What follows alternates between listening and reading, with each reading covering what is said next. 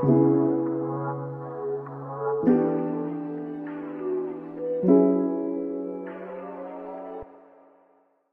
guys, I'm Katie. And I'm Alexis, and this is the Check Your Aesthetic podcast. I really have to Oh, burp, but I don't. What? Ew. look at this rat tail I have going on in my hair. Good. Y'all, And I if you're bet you've watching had on that for the YouTube, whole episode. it's tragic. That is so Love that. ugly. Oh my God.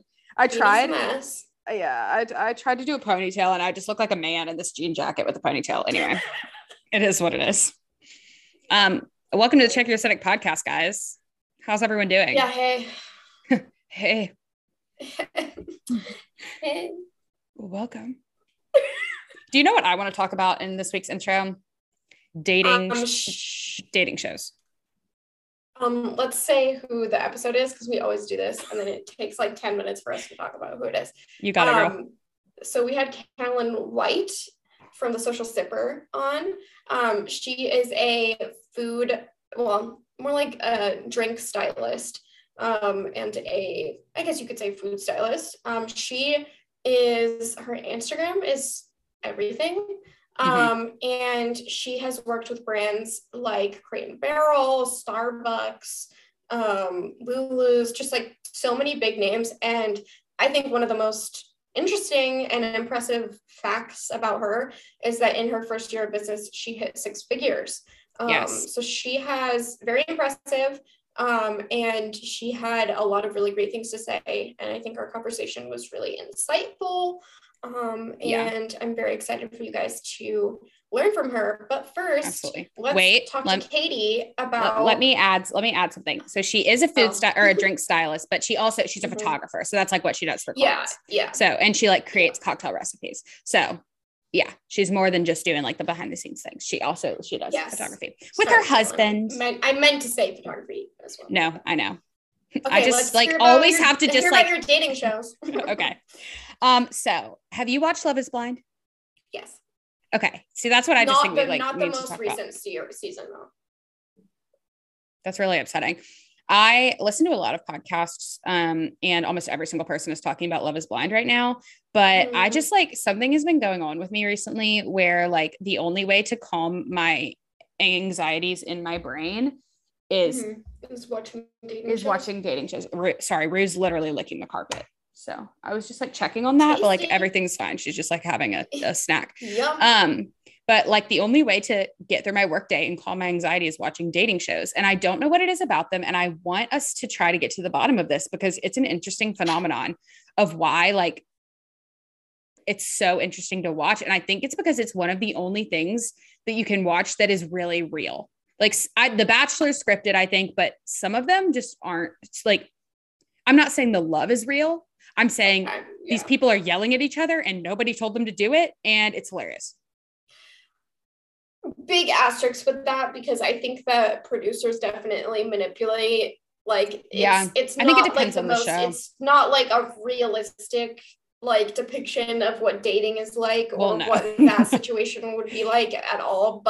And I definitely know for a fact that they have to redo scenes and stuff, and like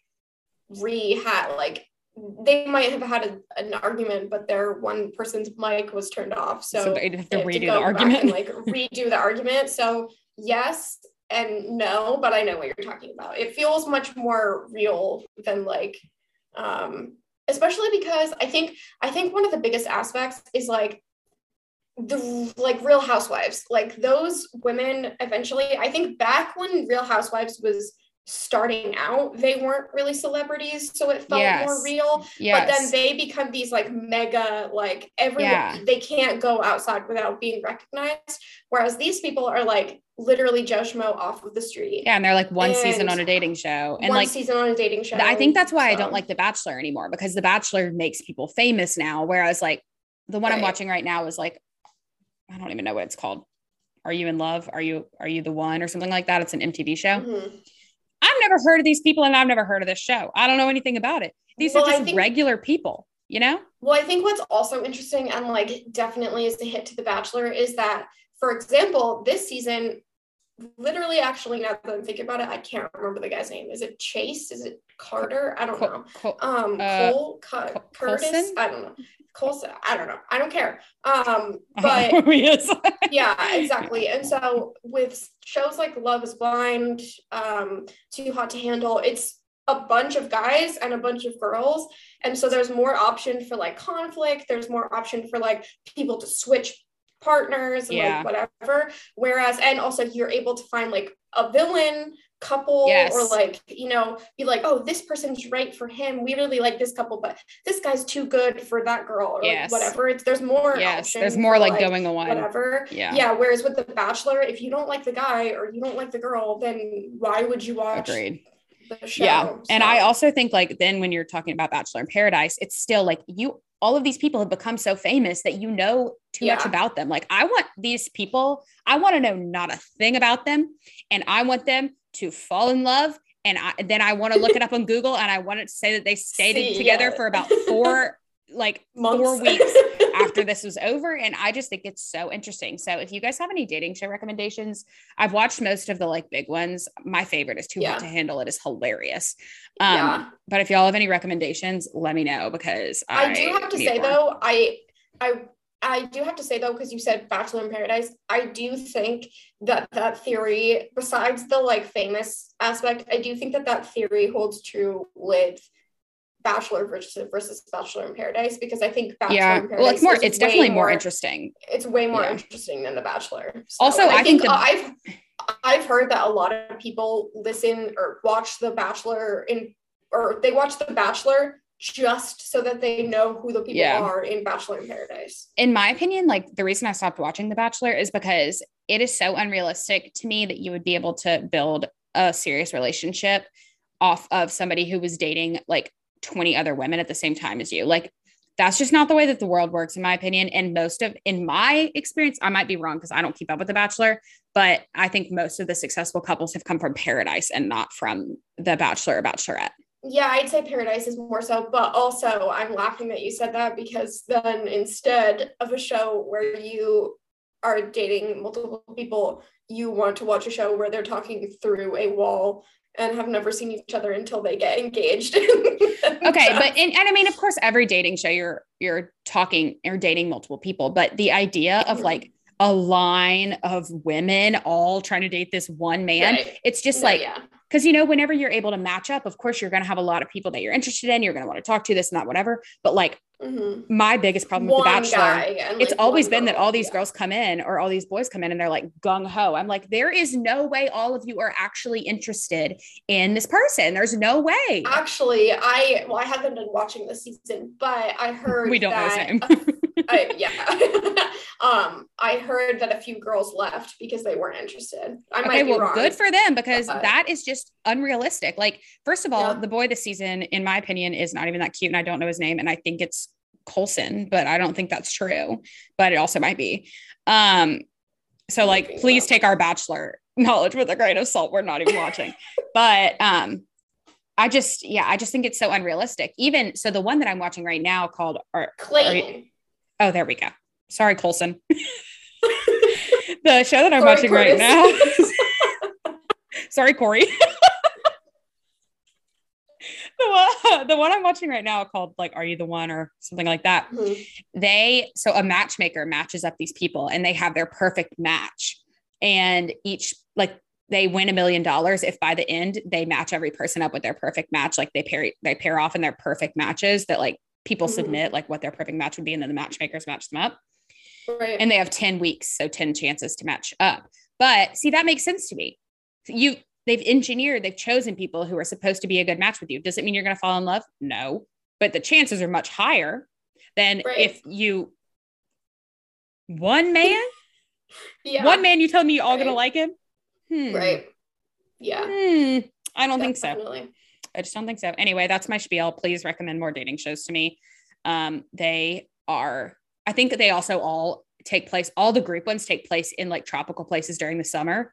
So it's good to watch during the winter whenever you're like, I don't want to be here anymore. Depressed. Yeah. Definitely. So anyway, I guess we should go ahead and get into the episode after. Yeah, after like having literally no relation to business or creativity or literally anything that these people have clicked on this for. So I love it. Okay, well, let's get into our chat with Carolyn, and we hope that you guys enjoy. Hi, Carolyn. Thank you so much for coming on the podcast today. Thanks. I am so excited to be here, and thank you guys both for having me. Of course. We're very excited. Your page is honestly like I have actually, I don't know what, this is such a tangent, but I don't know what's going on, but for some reason I can't have alcohol anymore. Like for some reason I think I'm like allergic to her or something, but it's giving me like FOMO. That every time I look at your page, it makes me sad that I can't have cocktails. I'm sorry. Make mocktails, Alexis. You can make a mocktail. Yeah, I should do mocktails. Yeah, I do love a good Shirley Temple. Yeah, I shared a few in January, and I do have some more mocktails planned as well. So hopefully you can still follow along. But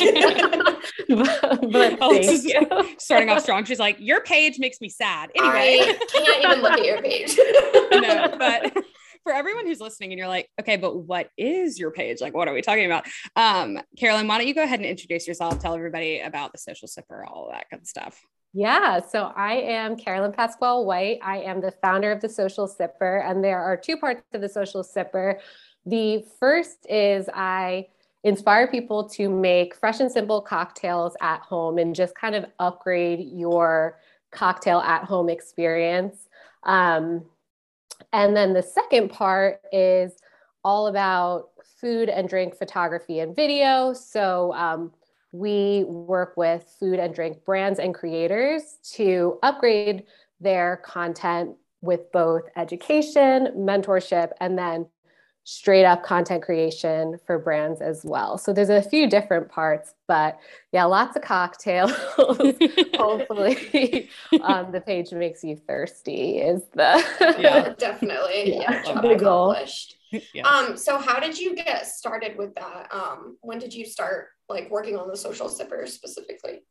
Yeah, so back in 2018, I was working as a food stylist. So that's kind of my background.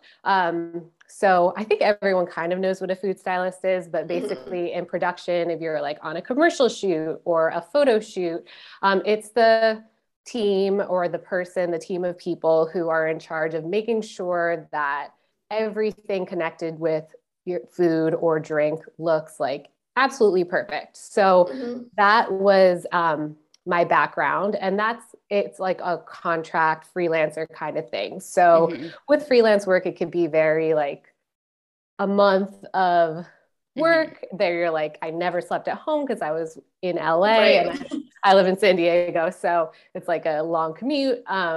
And then a month of nothing. So that was kind of where I was. And at that time on the side, just kind of to fill my time, make ends meet, I was also teaching yoga, and I had started like a foodie Instagram account. And I'd had that for a few years at that time. And it just like, I wasn't seeing traction.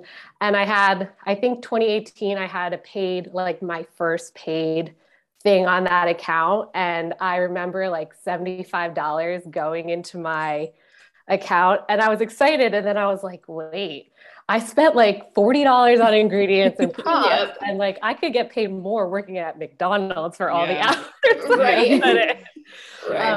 So that was kind of the shift. I was like, all right, this is a very expensive hobby. This is not like, I hoped that it could turn into something, but at that point I was like, this is a hobby, and it's costing me more time and more money. So that is when I was like, you know what, I want to do something different. And that's when I started the Social Sipper in 2018. And I was like, I'm going to do this differently. And I pretty much did the opposite of what I had done on my foodie Instagram account, and saw really quick traction just from focusing on the right things. So that and then everything else kind of evolved. Like I didn't know exactly what it was going to look like when I started, but it's kind of evolved into what it is today.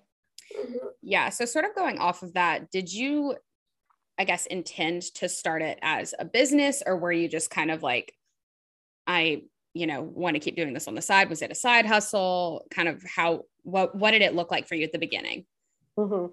So it was kind of a combination of both. I feel like at that time, because I had already like done the hours of wasting my time on social media and nothing coming from it, I was like, I'm going to take this seriously. And my goal is for something to come from it. But I didn't know exactly what it would look like. So I was like strategic with my content and what I was posting and what I was doing, but I wasn't like building it full on as a business right away, if that makes sense. And then I kind of allowed it to evolve from there. Yeah. Right. So what made you decide, I guess, first with food and then with drinks? What kind of brought you that passion for like niching down? So food, I mean, obviously food is a big part of everyone's life, but I grew up in the restaurant industry. So I was like definitely in the food business early. And then I feel like I have the kind of family that food is like everything. Like all our events are very like it's all around the food. Yeah. And like we're always like kind of hanging out in the kitchen. Like all of like close connection for me was built around food. So that's kind of where my love for food started. And then I got into food styling. But for drinks, so at the time when you're working as a food stylist or working just like really closely with food, I'm sure this happens to chefs a lot too. It's almost like if you look at food for so long, you're like, I don't want to look at it. Nauseated. You're like, I can't.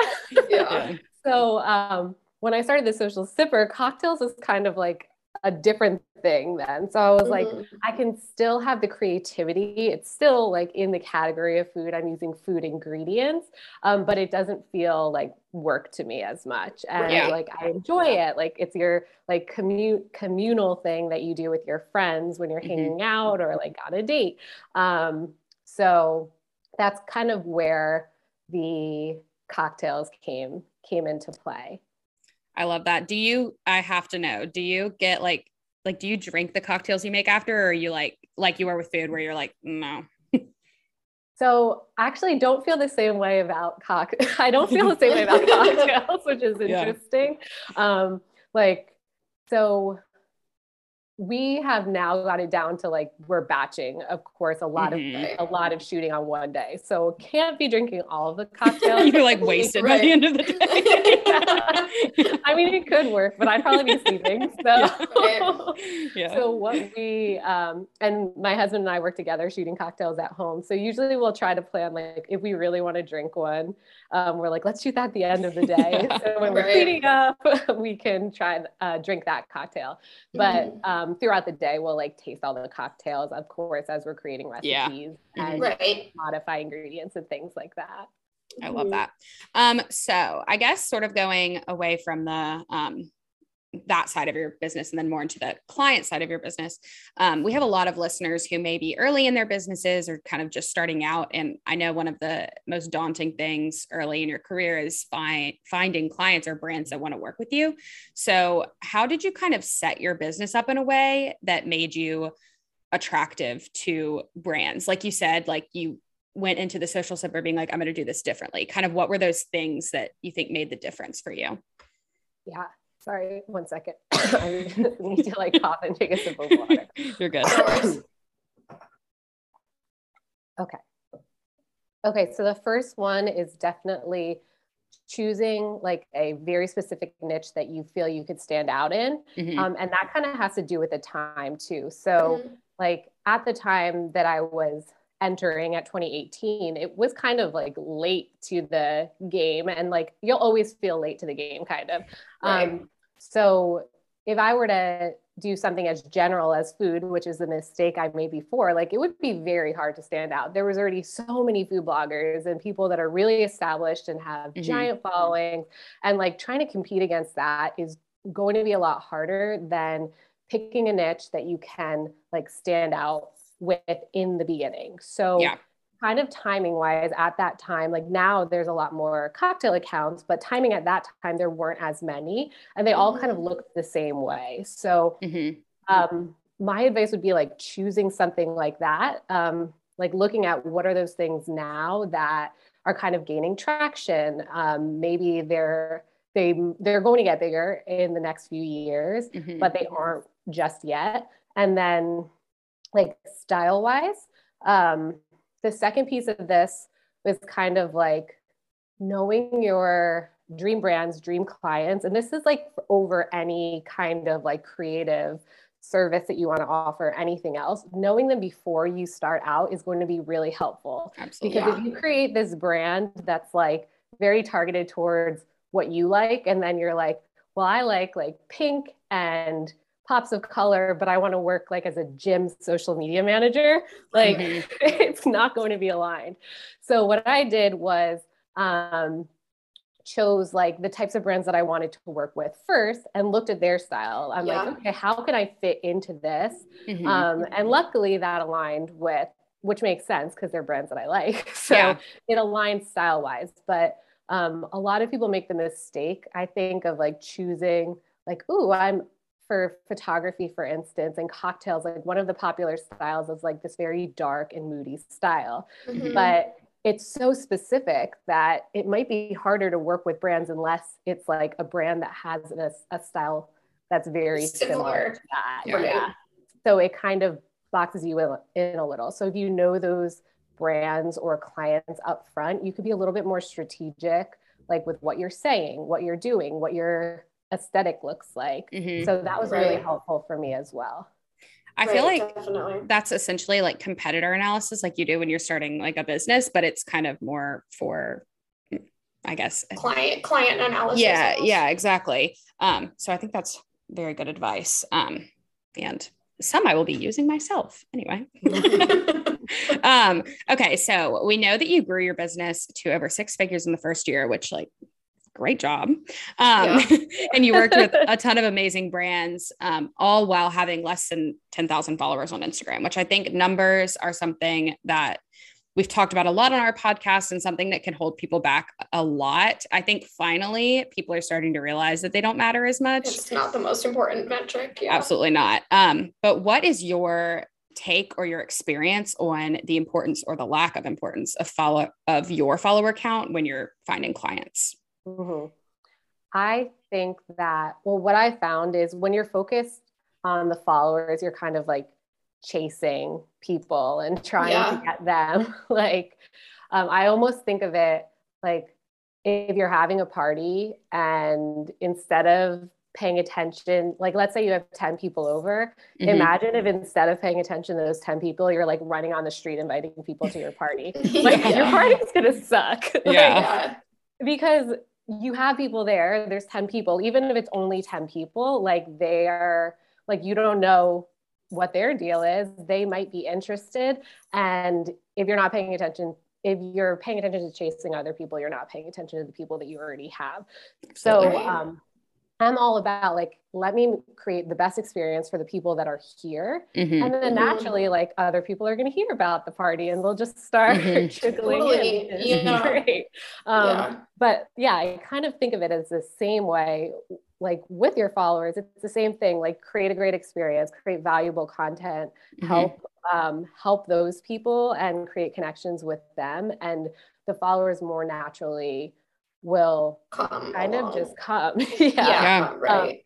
And then one of the things that I've seen like so often, and especially like a lot of our students coming in have this idea, kind of like what you said, that if you don't have followers, like your work isn't worth anything. And so what happens for so many content creators, influencers or bloggers, is like you're going to get approached with a lot of gifts, like, and people are like, hey, can you do a photo shoot for a gift? And the mistake that people make is think like, well, I can't, because I only have like 500 followers, and I guess I shouldn't get paid for my work. Right. Or like they say, okay, so I have 500 followers, so I'll charge $50. And I made like these kinds of mistakes before when I realized like the worth of your work, what you create, has nothing to do with your follower number.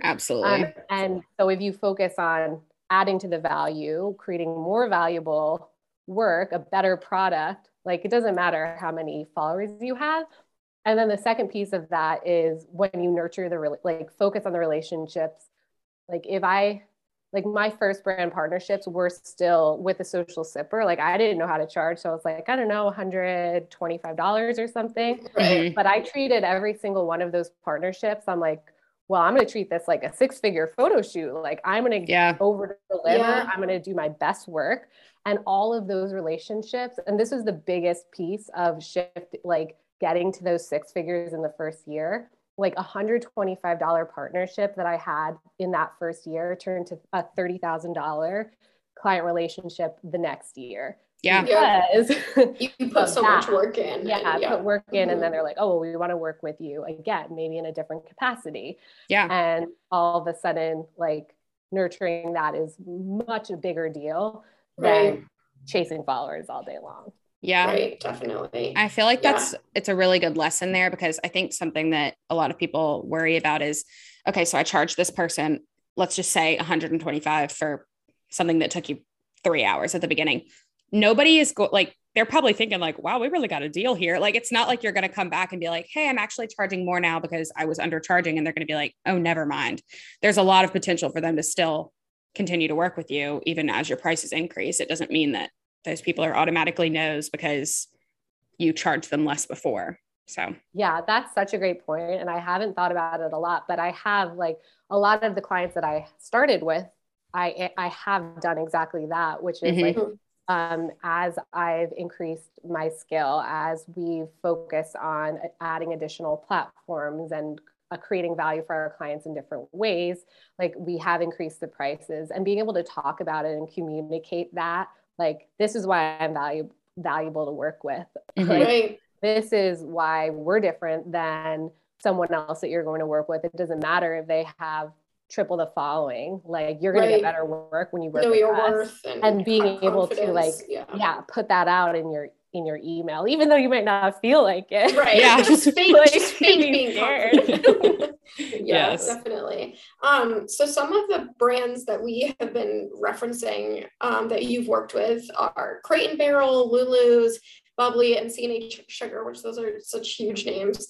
How did you get, like, the opportunity to work with those companies? Did they reach out to you? Did you reach out to them? What was that process kind of like?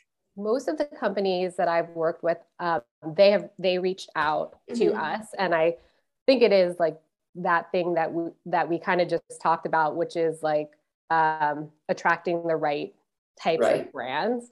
But I believe that why I'm a valuable partner to brands like that is because I know my audience so well. So like, I said my niche is cocktails, but it goes like a lot more specific than that for me. So in my mind, like, there's a lot of levels of, like, cocktail people. I've never been a professional bartender. Like, I'm not mixologist-y. I don't know all the crazy liqueurs. But what I know is that, like, a lot of the people that, like, a lot of my girlfriends and people like me want to, like, have, you know, a couple of their favorite bottles at home and make cocktails with things that they can find at the grocery store. Not accessible. too hard.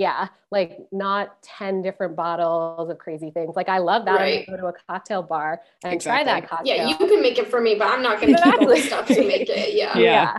So getting so clear on that.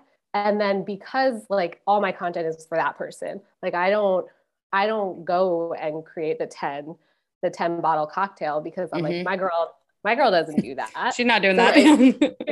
Does not have time for that.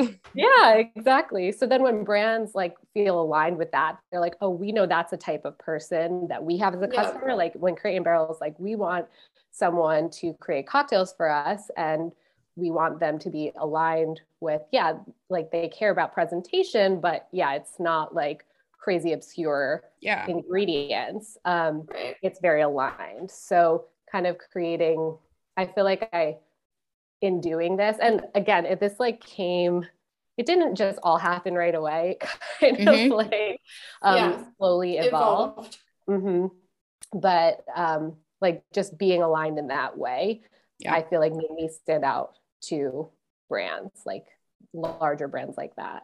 Yeah. And I feel like when you're doing that, obviously, like you said, there's some brands that you're not going to be their vibe. There's some brands that are those obscure cocktail, syrups and whatever. And like, they're not going to be reaching out to you, but you align yourself with these people who, like you said, you understand, but it also seems like that's you as well. So the brands are working with somebody who understands them, who understands their target. And it kind of like takes out some of the work for them because they don't have to sit there and be like, what kind of cocktail does a mom who's buying furniture for her house from Crate and Barrel want to drink? That's on you and they don't have to worry about it. So I think it's like your unique value proposition. Wow. Yeah, it's like absolutely. I went to school for marketing. I think it also like goes back to just like service providers in general, like photographers, web designers, graphic designers, that I think you are a very good example of how important and beneficial it is to niche down. And I think a lot of like service providers that start out are concerned that niching down closes themselves off to a bunch of different markets. But I think in reality, it's basically allowing your ideal consumer or client to come to you rather than you having to go out and reach out for everyone, because you can't be a graphic designer and appeal to literally every brand. Mm-hmm. So having that style, and like you said, I really like how you had that plan of going through to each client and that you would like to ideally work with and kind of going from there. I really like that idea. And I think something that when I was doing graphic design stuff, that's almost the idea of when you're creating your portfolio and you haven't done any work yet, you think of the client that you want, and you even can make up a fake client, but you know exactly the type of client you work with. So then why are you going later and trying to appeal to everyone? So yeah, I think that's really great advice. Yeah, I think that's such a great point too. And just being clear on that up front. And then one thing about it too is like what seems to happen is even if you start really specific, sometimes like what happened for us is we're like, okay, we attracted brands that were like liquor brands, of course. Mm-hmm. But then after working with us and us over delivering, they're like, oh, well, we also have like 5 food brands that we would love for you to shoot for as well. And I imagine for any service provider, like that can happen as well, that it's like easier to expand a little bit once you kind of attracted people and are working with them. And like, it doesn't really have to box you in. Like you can potentially grow later. Cause I agree that it is like, I feel like that's a block for a lot of people. They're like, no, I can't get really specific. It's going to make clients not want to work with me. But I think like for a graphic designer that has a specific style, I'm not a graphic designer, but if I were going to pick a graphic designer for myself, because I don't know enough about it to be able to like check out a very diverse portfolio, I'd want to pick the one that has like the exact style that I like and be like, I already want to work with you because this is a style that I want and that's what you do. Yeah. Right. And I'm also not going to have to, then that way the client doesn't have to like explicitly explain everything they want and the style that they want, because you already know, looking at their page, I can trust you that you're going to provide me with what I want. Exactly. So. And I feel like another thing we've talked about on the podcast before I don't remember who it was. So if you're listening, I hope you remember, because I don't. But we were talking about how the people that work at these big companies are just like regular people and you never know who knows who. So somebody who works for Crate and Barrel might be best friends with somebody who works for Bubbly. And then, you just never know like who knows who, and how like people are going to discover you through that. And that's, I feel like, another reason that it's so important to give everybody the best ever experience, because it can lead to connections within that or connections outside of that company. But obviously working with such large brands can be intimidating. I'm sure the first time one reached out to you, you were like, what? So what systems did you / do you now have in place to make sure that the process goes smoothly when working with like such big companies? Mm-hmm. So now I have like a lot of systems in place. I'm like I'm a to-do list, calendar, spreadsheet type of person, which I know a lot of like I feel like there's creatives that are totally that too, or like not at all. Yeah. But so, well, first is team. I'm not doing it all alone. So as I've needed help, like, or as I felt like I've gotten overwhelmed, I've added people like in small capacities to help me with different things. Also, I work with my husband all the time. So team is one thing that helps so I can focus on the parts of working with the brand that I want to. And then I use a project management software is like everything is on I use ClickUp, but I have everything on there. So like once I start a new project, like we just have a template and then all the to-dos pop up, like, so I don't have to we don't have to keep it in our mind. So that is one thing that like just kind of brings us through each stage of working with a brand. And whether you're working alone or with like a team of people, there's these things that are happening every time you work with a client that if you just pay attention to them, write them down, that you do the same way or slightly modify each time. It's really helpful to have, even when like no matter what stage you're in.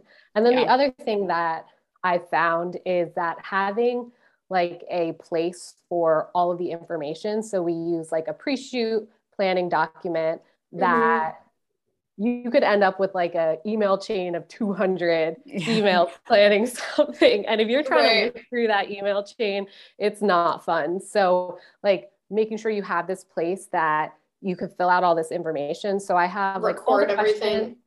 All the questions that I would ask to a brand, because there's going to be different, like in any creative field. I feel like there's going to be people that have a brief, know exactly what they want, give you all the information. And then there's going to be people like, I don't know, just do what you do. And you have to like collect different information from both of those types of people, or like sort through the information that you're given. And then there's always like a lot of extra questions. So by having those questions like all in one place, it makes you remember like, oh, I have to remember to ask this.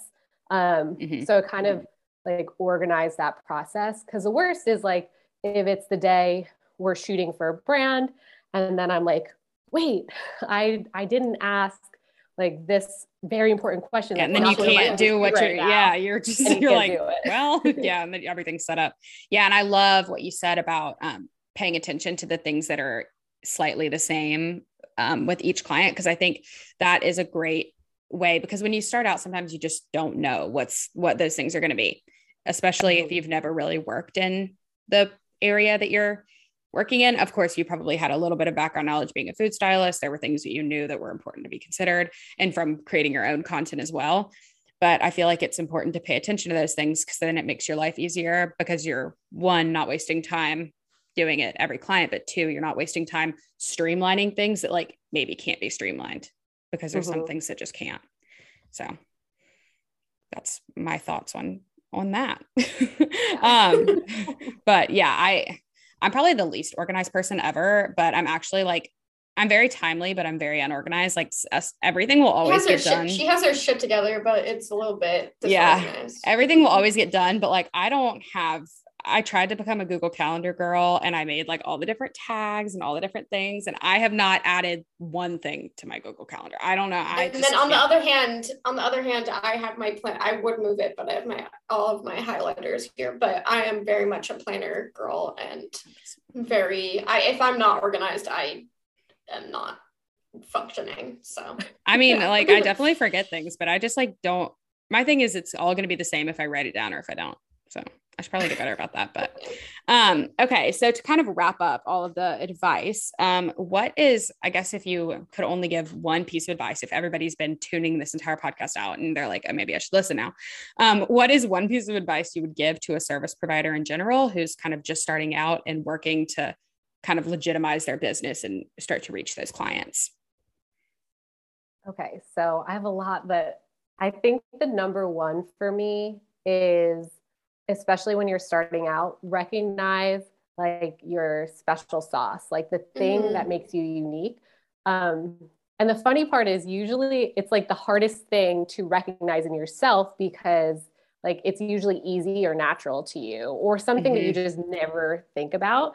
But like just for an example, it could be like if you speak Spanish, like you could lean and you can lean into like, and you're a social media manager, you could like lean into that. And like if you're bilingual, then you can work with companies that are bilingual. So you can kind of make your content targeted towards that. Or and I still try to do this. There's like things that I think about that I didn't even think about before. Like recently I was like, so we live in San Diego, which is sunny all year round. So it's February now. And we're shooting on the beach on Thursday. Yeah. So I'm like, that's something like special. Brands can like that where it's snowing can pay us to shoot on the beach and get that all year round. Like that makes us valuable. So I fully like ignored that when I was starting out and didn't even think about like, oh, you're a food stylist. So there's like, gives you some special, like I knew that I could make food look pretty, but I ignored some other parts of it and tried to do what other food bloggers were doing. So that's my biggest advice is like, find your special sauce, find your thing. The thing that your friends ask you about, like, it's usually going to be something like a little bit weird and make that like that you might not have ever thought of before and like make that part of what you do. Because that's what's going to make you stand out. And that's how you're going to attract clients. And it's just like, I feel like it's a game changer and too many people ignore it or skip it or don't recognize like what's awesome about them. Yeah. And I like what you mentioned about like saying for you mentioning living in San Diego, that's not necessarily something that you went to school for, studied, like you honed the skill, like that's just happens to be where you live, but recognizing things like that, that's why I think you said it can be really hard. But like me and you, if you were trying to work with brands who wanted to shoot in the snow, it would not work. But Alexis, you got all kinds of snow. I got that on lock. We have none. So I feel like that's something that people just like wouldn't think about like at all until you really look at like the things around you and realize, I guess, what's unique about your situation as well as yourself. Yeah, it's so true. I especially like that you brought up the, like, it doesn't have to be like an actual expertise or like, something that you're trained in or licensed in or went to school for. Like it can, those are definitely important as well, but it can literally be anything about you that can like uniquely make your business stand out. Yeah. And I feel like something I've seen a lot, honestly, recently, I don't know why I've been looking at a lot of service providers recently, but like say that you're a social media manager, but you're also willing to model in content you take for brands, then they don't have to worry about that. Or like you're willing to find them or you have a lot of connections or something like that, like things like that too. I was thinking the reason I said that is I was thinking like, what if you have just really nice hands? You can put your hands hand model. You can put your hands in all of your content for them so they don't have to hire a hand model. Anyway, I don't know, really. I was thinking cocktails and I was like, yeah, that's it. Your niche can be that your hands are cute, you know? Yeah. I mean, it's kind of what brands are looking for at times if they need a hand in there. Honestly. Okay. Well, that is all of our business related questions. It is now time for random questions, which are of course very fun. So the first one is, what is your favorite cocktail? And Carolyn, you can start off. I'm sure you have about 1,000 options in your brain. Yeah. I'm just going to go with like my go-to to order at the moment, which is a Paloma. Like I'm a tequila person and I just feel like that's a good, safe, no matter where you go. Like Paloma is probably going to be pretty good. That's a good one. Alexis, you want to go? Mine, I'm going to say, because this is applicable for mocktail or a cocktail, I like a Dirty Shirley, just a Shirley Temple with vodka in it. Vodka is definitely, I know vodka is not for everyone, but I'm definitely a vodka girl. So I feel like vodka is more widely drank than like other ones. Really? Whenever I say that, everyone's like, ew, vodka. So I feel like vodka's in most things. Like, I mean, maybe not, but I don't know. I mean, I think vodka's gross, but I personally like when I hear vodka, it reminds me of like whenever you went to the gas station in college and got like crappy vodka and just like poured it in like the lemonade from the, the store at school, and like it tasted heinous. When I thought I was a mixologist mixing strawberry Minute Maid lemonade with gas station vodka. But anyway, I also do like Bailey's in Christmas time. You got weird taste, girl. That's like a Vermont thing though. Yeah, but I feel like that's such a funny thing to say is your favorite.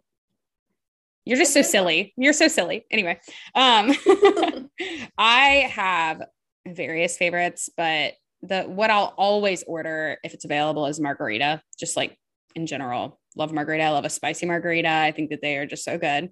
And I also like tequila. But during the summer, I do love an Aperol Spritz or anything of that sort of nature. I love like a citrusy thing, but I don't like anything too sweet. So that's what I like about an Aperol Spritz. And it's pretty easy. I mean, obviously Aperol is like, you have to have that to make it, but it's pretty easy to make once you do. So that would be mine. Okay. I love an Aperol Spritz.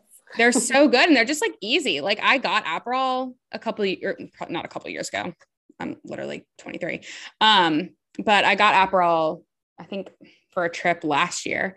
And once you have it, all you got to do is pour like Prosecco in it.